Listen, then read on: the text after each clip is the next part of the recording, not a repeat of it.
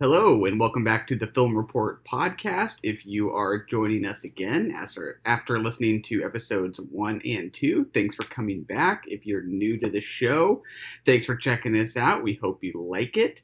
Today, Gabby and I are talking about Frederick Wiseman's 1983 documentary, The Store, which is about the Neiman Marcus flagship store in Dallas, Texas. Gabby, would you like to do a synopsis of this documentary or talk a little bit about it?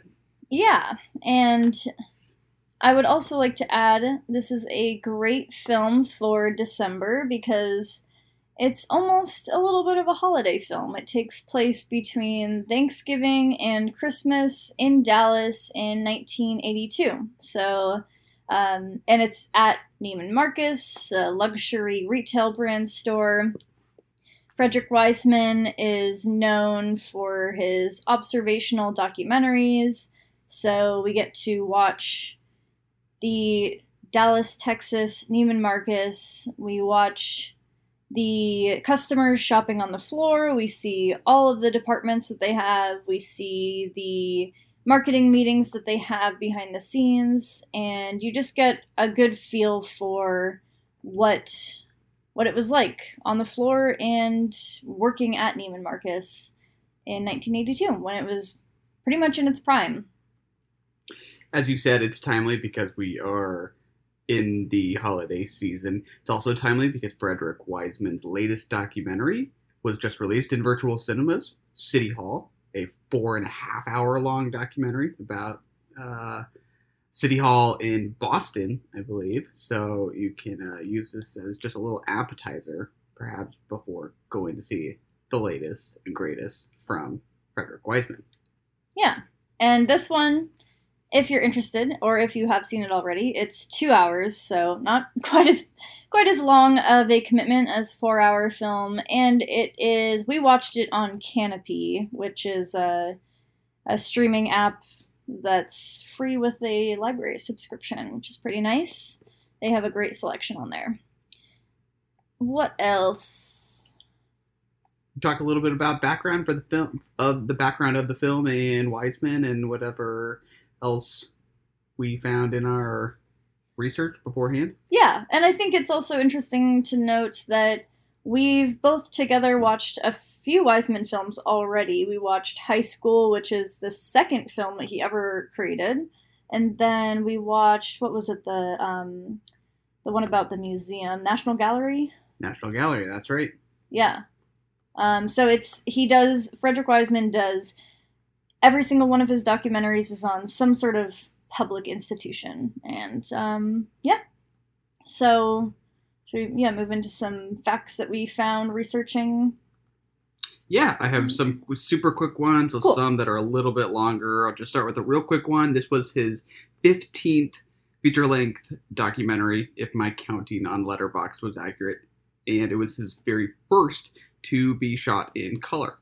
And he thought that color was essential to this one because of how color is just kind of intrinsic to what the Neiman Marcus store is. You have to be able to capture the color of shoes and clothing and everything that makes up the physical aesthetic of the store. Makes sense. Yeah, you stole my fact that I found as well, but I have a little extra piece to add on there. So everything before, as Michael mentioned, that he had created was in black and white film. And I guess around that time, most people were limited to the use of black and white film because it was difficult to obtain a really high quality color reproduction by only using natural light. So the store was his first crack at this, using high speed color film. And I guess he also mentioned that shooting in Neiman Marcus was like being handed a $20 million set, which I thought was funny, especially given, he's shot in correctional institutes and courthouses and all this stuff. So, yeah, it makes sense that Neiman Marcus would be a fun setting for him to be in. Yeah, it's a quite beautiful store, and it makes for a pretty aesthetically pleasing documentary, especially relative to some of the other ones that we've watched. Cool. Another one, this is more about Wiseman's process in general. I don't think this is specific to the store, but Wiseman is known for working with super small crews on all of his documentaries. Sometimes they're only consisting of 3 people, himself included, and he usually records sound himself, like he's literally also holding the boom mic. And then the other 2 people would be his cinematographer and an assistant who's just carrying the 16 millimeter magazines and other equipment. So super small crews, which seems to let him into those really intimate kind of private meetings that you see at all kinds of institutions.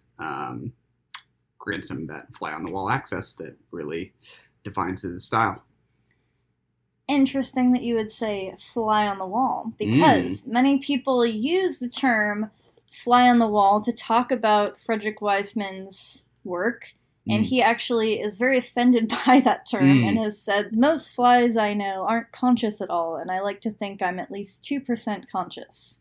That is fair. It is not the most complimentary of phrases. I think it's unfortunate that that's the one we have landed on as our really common description of this kind of relatively neutral filmmaking. The nicer way to put it is cinema verite. He prefers cinema verite. Well, would think he would be. It sounds classier. It does. Much classier. That was your fact, I guess, right? Yeah. Well, yes, it was. I mean, I can add more facts in there as well. I also found that he shot, as you mentioned, he was on 16 millimeter film. He shot 110,000 feet or 55 hours of film in total for this project, which I'm not sure I don't really know what most documentaries end up shooting in hours, but it sounds to me like that would be a very overwhelming lot of clips and films to unpack and edit together, and he did a great job editing it into a cohesive story. Absolutely. This is super quick. This is a biographical detail about Wiseman that I just landed on. He graduated from Yale Law and briefly taught law at Boston University's law school before making his debut documentary, Titicut Follies. I never knew that. I never knew that he was originally not interested in film. He got into it later in life and then made Titicut Follies in 1967, which looked at a correctional institute, and then 1983 is when the store was created. So, I think that's interesting too, and kind of speaks to how he's interested in I mean, at least some of his projects seem to be interested in social justice or, fairness, or at least showing the truth in some way. Mm-hmm. Yeah. Another little addition that I found is that he is critical of the didacticism of his earlier work. So he feels like earlier on he was telling people a little bit more with his work what to think, and he believes his movies are more novelistic than journalistic, and that he shouldn't be telling people what to think, that they should be figuring it out on their own, and that he doesn't want some sort of, banging you over the head with a message kind of documentary. That's interesting that he describes what he wants to do as novelistic rather than journalistic. I actually would think that a journalist is just presenting me with the facts, whereas a novel is telling me a story. It sounds like he's wanting to not necessarily tell a story, but I think I understand what the goal is. Just interesting choice of words from his perspective. I would think novels, usually you can interpret a story how you want. You don't necessarily know. I guess you don't necessarily know. Sometimes you're told what people are thinking, but with journalism, it's like, I don't know. It's kind of an interesting phrasing, I suppose, but yeah, I think I get what he's after. Yeah. What else, Michael? I think that's all I got for Fast Facts. Okay. Any others you want to cover before we get into the movie? I think I have a few more. Well, so actually, first of all, he was born in 1930 in Boston, so he's currently 90 years old. turning 91 in January. And this film, his film The Store, aired December 14th, 1983 for PBS, which I thought was cool that it kind of like aired on TV. I couldn't find anything on how it was received. I was kind of interested in knowing what Neiman Marcus thought of it. It's always interesting that these people are inviting him into their space, but I'm not sure. And the other last little bit was I was very curious while I was watching this, especially with how kind of egotistical some people were about working for Neiman Marcus. I was like, how are they doing now? Michael and I are in Seattle, so there's a Neiman Marcus in Washington, in Bellevue, but this year, amongst COVID, Neiman Marcus has declared bankruptcy and closed a bunch of their stores and laid off a bunch of their employees. So, and the one location in Washington was one of the ones that closed. So it's interesting to kind of have that happening as well right now, and in the context of things. But yeah. Yeah, and that just makes the documentary feel even more valuable as a document of this institution that is now disappearing. Yeah. And that the fact that it's disappearing is only it's at top of mind in the holiday season. That's what's really great about his documentaries, is that they are really kind of preserving the images of these things that once were. Yeah. And I haven't spent a lot of time in Neiman Marcus, but I feel like there's also similar stores that maybe aren't touted as quite as luxury, maybe, like Bloomingdale's or Nordstrom. And it was interesting and cool to see what Neiman Marcus was doing in 1982 to market themselves, and it felt like there was a lot of really unique, fun stuff that they were doing during the holidays that was really creative. And I almost kind of miss that we don't have access to things like that. So we'll get more into that later, I suppose. Yeah. Did you want to talk about initial thoughts about how you felt watching the movie, all that? Yeah, we can maybe move into our reactions and thoughts about the film itself. Yeah. I liked it. I don't think there's any Wiseman film I have seen that I disliked, and this is no exception. I don't know that the sum of the parts of this one added up to quite as much as some other ones that I've seen of his have, but I liked it quite a bit. What about you? Yeah, I think I enjoyed it very much in the sense of being able to observe this time that I haven't necessarily experienced of, a luxury retail store during the holidays in Dallas in the 80s. It's a cool time capsule to see how marketing was thought about and see how people talked about clothing at that time. But yeah, I would say there wasn't necessarily some sort of overall message or feeling that I got that I was supposed to take away, which I guess is, Wiseman doesn't necessarily want you to take away some sort of heavy-handed message, but I think I very much just enjoyed the film for being able to observe and compare to present day. Yeah.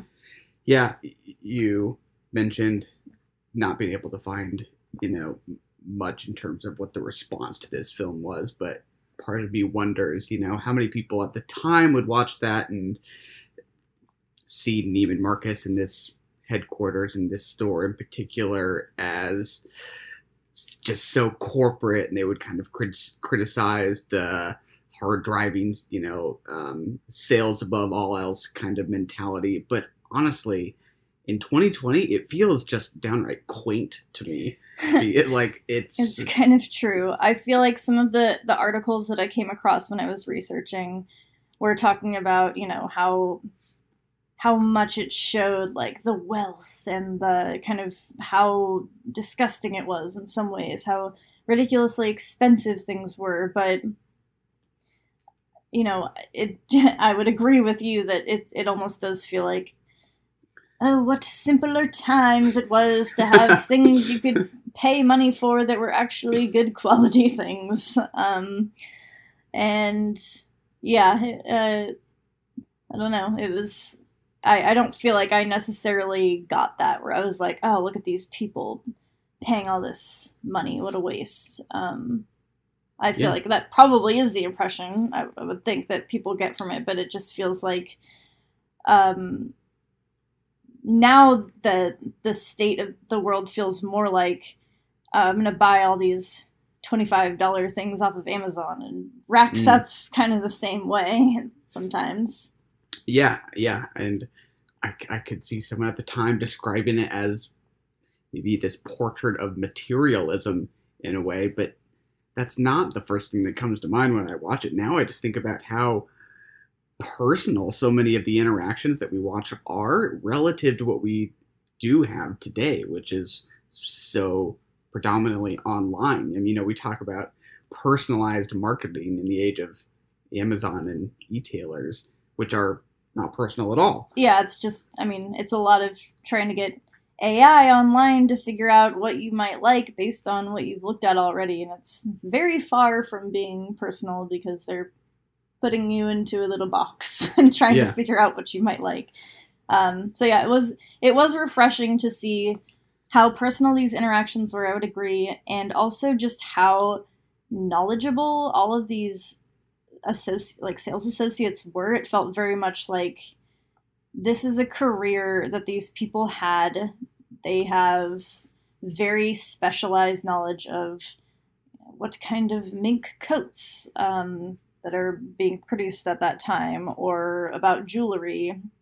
And it feels, as I said, I don't necessarily go into stores that are quite as luxury, but it feels like the retail store experience is not at all like that. And even just generally looking at the age difference of sales associates now, it feels like it's more of a stage in people's career, and most people want to be an associate and then move into corporate. But in this, it was like a lot of people, all of the associates looked like they were 40 plus years old. Mm-hmm. And yeah, just very, very knowledgeable and intending to probably stay in that career path as a sales associate for that specific department or whatever. Yeah.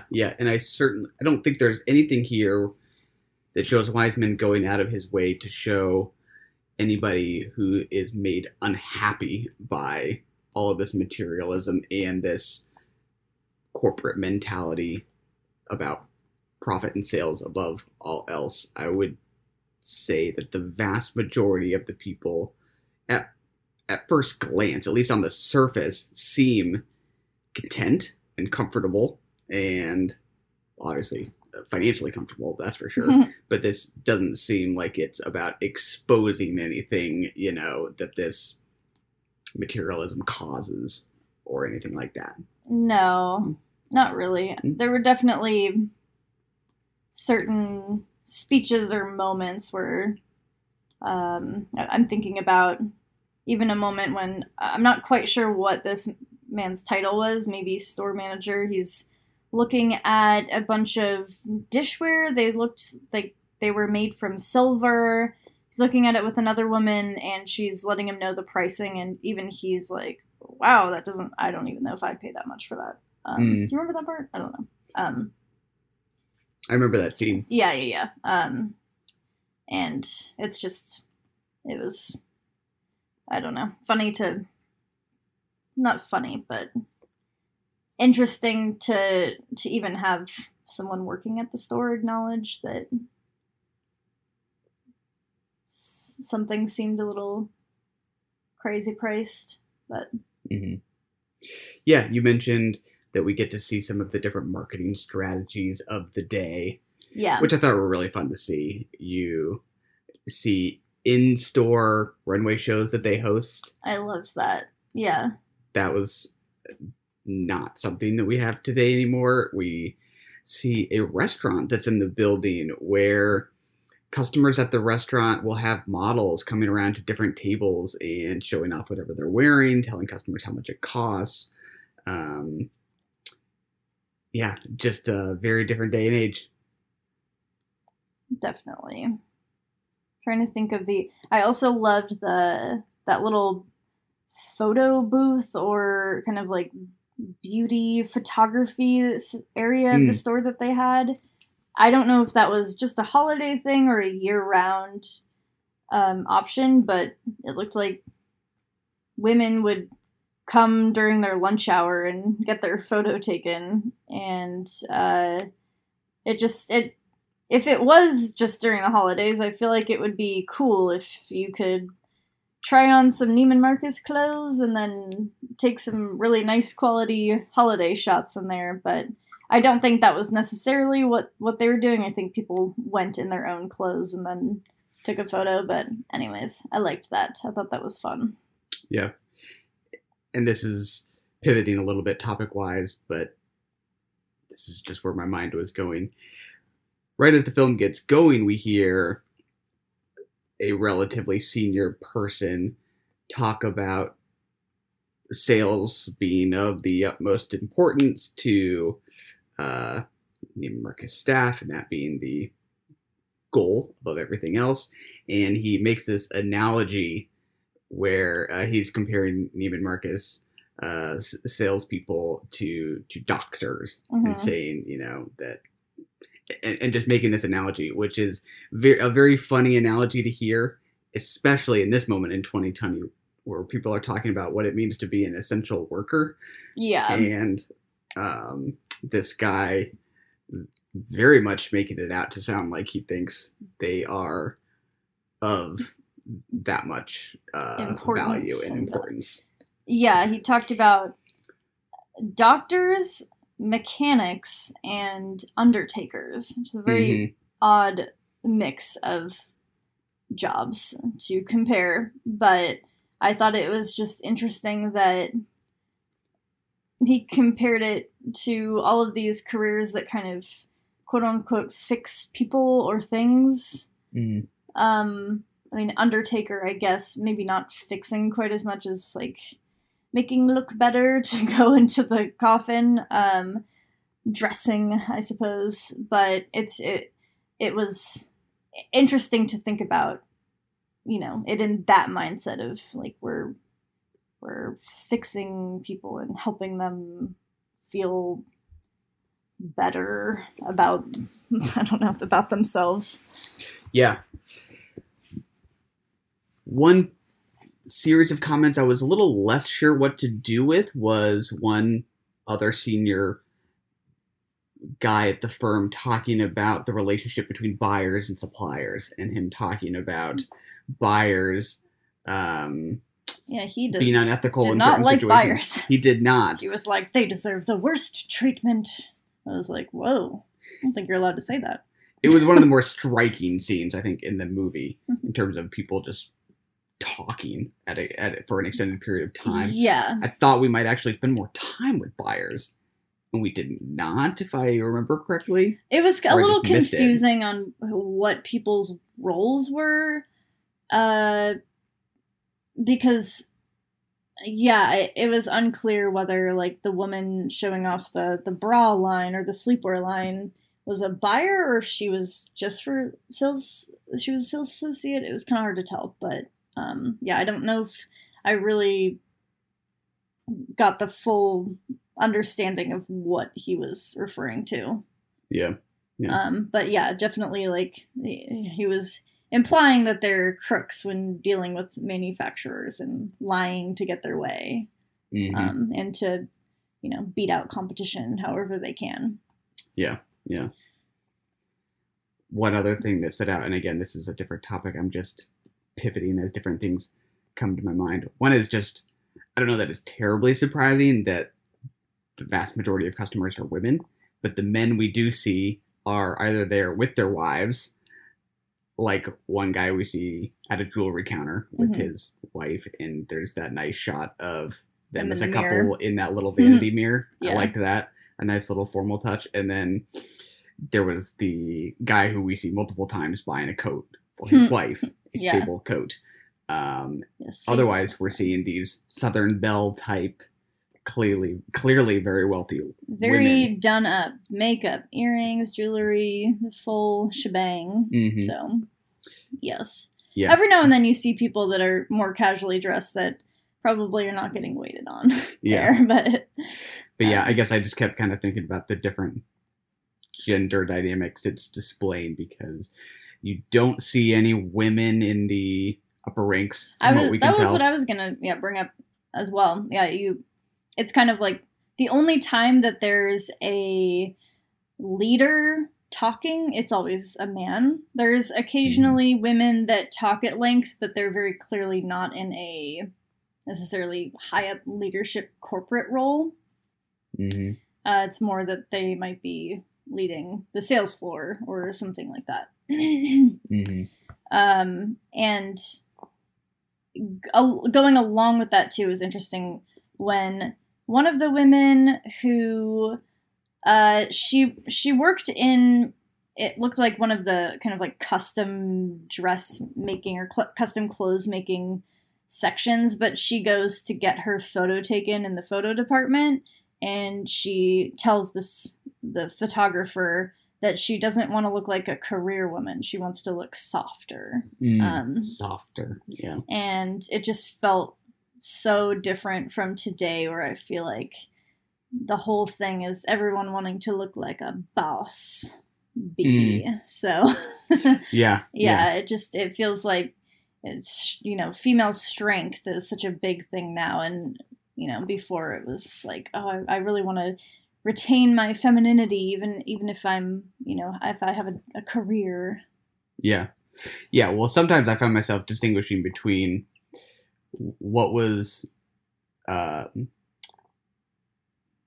reflective of the typical Neiman Marcus customer versus what's reflective of the customer client, the customer base in Dallas, Texas, which is distinctly Southern. Some of these women are clearly very Southern. Yeah. And if even at the time, maybe any of this would have felt different, or we just had a different Neiman Marcus store in New York City or something like that, I feel like maybe you wouldn't get that same kind of comment. Maybe. Yeah. Yeah. Yeah. That's true. There's just a few scenes that I need to talk about. What you got? Out of context. One, it was very exciting to see that an E.T. stuffed animal was on sale. Sign of the times. Yep. E.T. very popular. They should bring it back. I also loved that we saw that grown man dressed as an elf, walking around the store at various scenes throughout the film. Multiple times, yes. Oh, yeah. I was always glad to see him. Yeah, once again, there's the elf guy. I was initially very amused by the chicken birthday scene, and then it turned weird and uncomfortable. It went on for so long. I could not believe that was real. And that lady handled that man like a champ, and I cannot believe that he stripped at the end as well. That was ridiculous. So, workplace dynamics. That's why we have sexual harassment training now, people.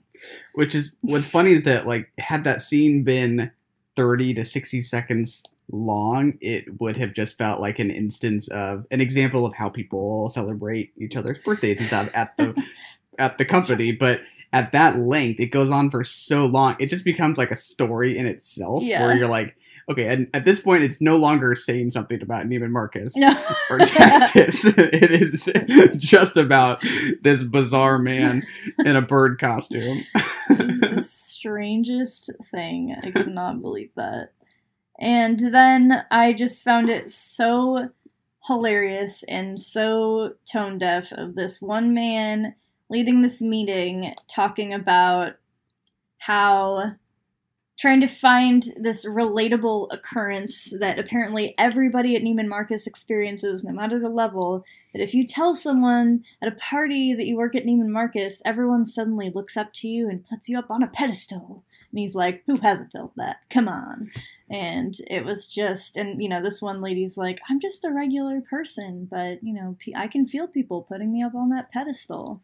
And yeah, it was very funny commentary. It's interesting how Frederick Wiseman kind of like pops those scenes in here and there that are just, think about that how you want. But yeah, it felt very egotistical. And he even said that there are certain situations, certain experiences that customers have at Neiman Marcus that bring about the same emotions that someone might still have about Kennedy's assassination. And it was like, dude, that's quite the comparison. It's a little extreme there, buddy. Yeah. But, yeah. The idea that this really egotistical attitude is like part of like just the corporate culture, and that's put in people from day one and day after day in meetings with that kind of language is something for sure.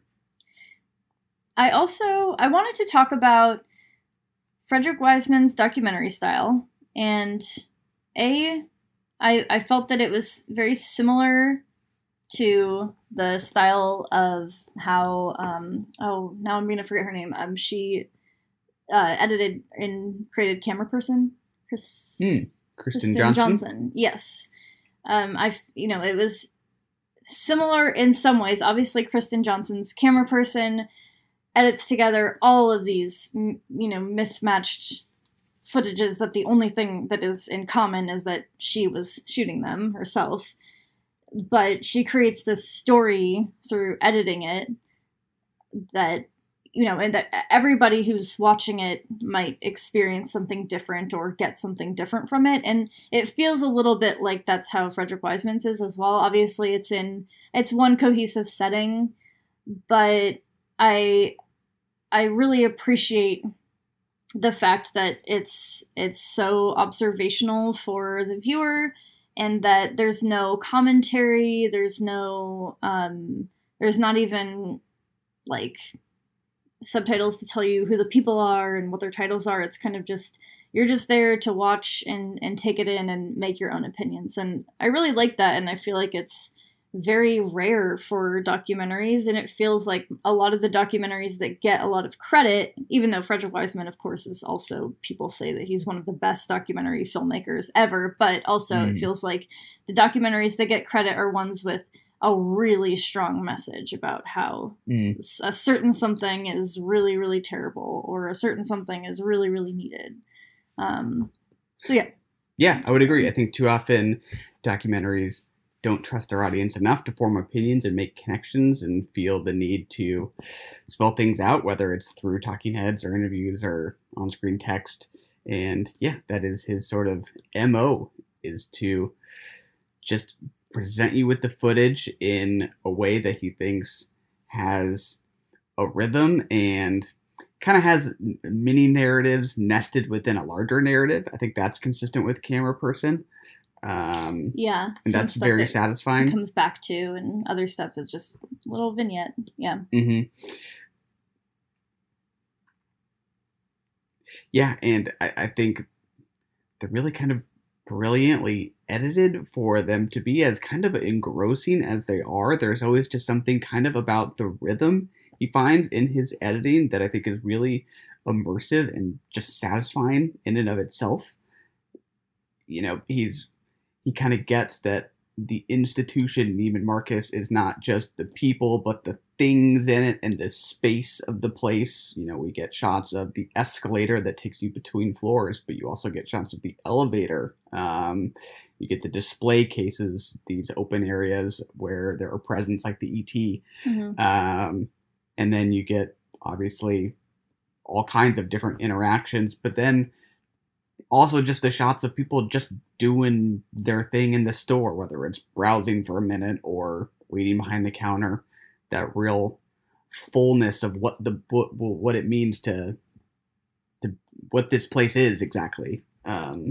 Is always really clear in his documentaries.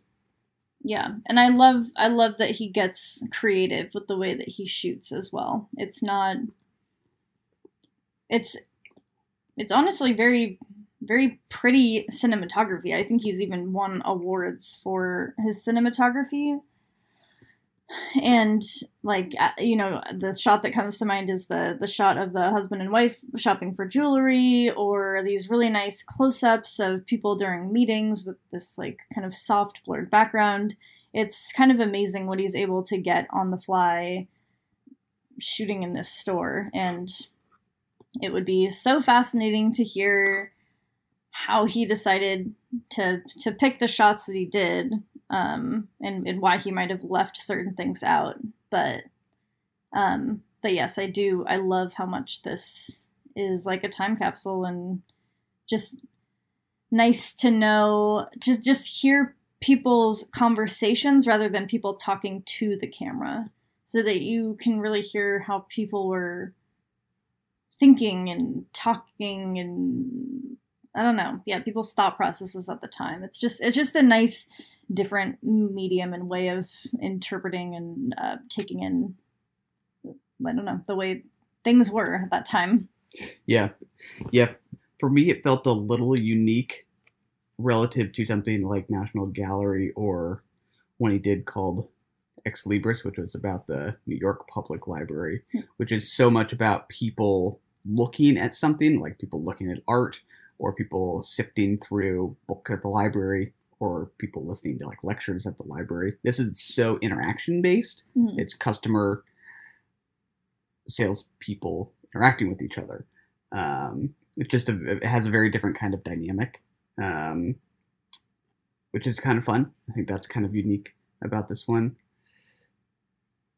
And I would agree. I think it looks very good. I think it's very aesthetically pleasing. It's funny that you might describe this as saying something about materialism, but I think it's also just immensely pleasing to see this store in color and all decorated for Christmas. I just think I personally find department stores kind of romantic in a way.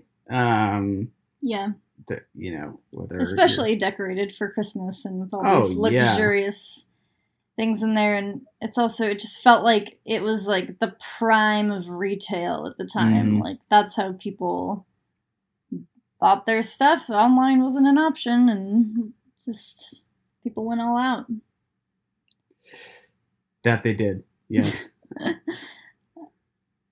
Yeah, and I think he's always really, I don't know if compassionate is the right word or not, when he's shooting people's faces and they're just like watching or listening to a speaker in a meeting or something like that. He never is like catching someone doing something embarrassing or trying to find a joke or find something funny. He always feels like he's being very generous with like how he's capturing people, and he's not judging them or looking for the juicy bit. Like that is not the style at all. He's I think he's very fair in how he captures people's and in the human face. I would agree. Yeah, I would agree. Doesn't feel like he's editing for comedy, even though I found a lot of things funny. Mm-hmm. or for drama or anything like that. Mm-hmm. Anything else? Other thoughts? I think that was about all I had, but I am very eager to watch more Wiseman films. It's amazing and awesome that he's still creating films now. Perfect for this time of year. I think his entire filmography is available on Canopy, and I think that's the only place it's available, which I think is cool. He's kind of makes sense that he would be a proponent of the public library system. Oh, yeah. So that's why they're available there. I think I read that earlier this year was the only time in like several decades that he found himself, after completing his most recent film, City Hall, that he wasn't working on a new film, but that his next work was going to be a fiction film. short fiction film. Oh, wow. Bizarre. Is that his first fiction? I don't think so. I think he Okay. has done that before, but it's Been a not while. in any way what he is known for. But it was something he could do in the era of COVID. Yeah. So That makes sense. We'll keep an eye out for that. He's a busy man. Mm-hmm. Well, thank you everyone for listening to episode 3. We watched The Store from 1983 by Frederick Wiseman. Thanks for listening.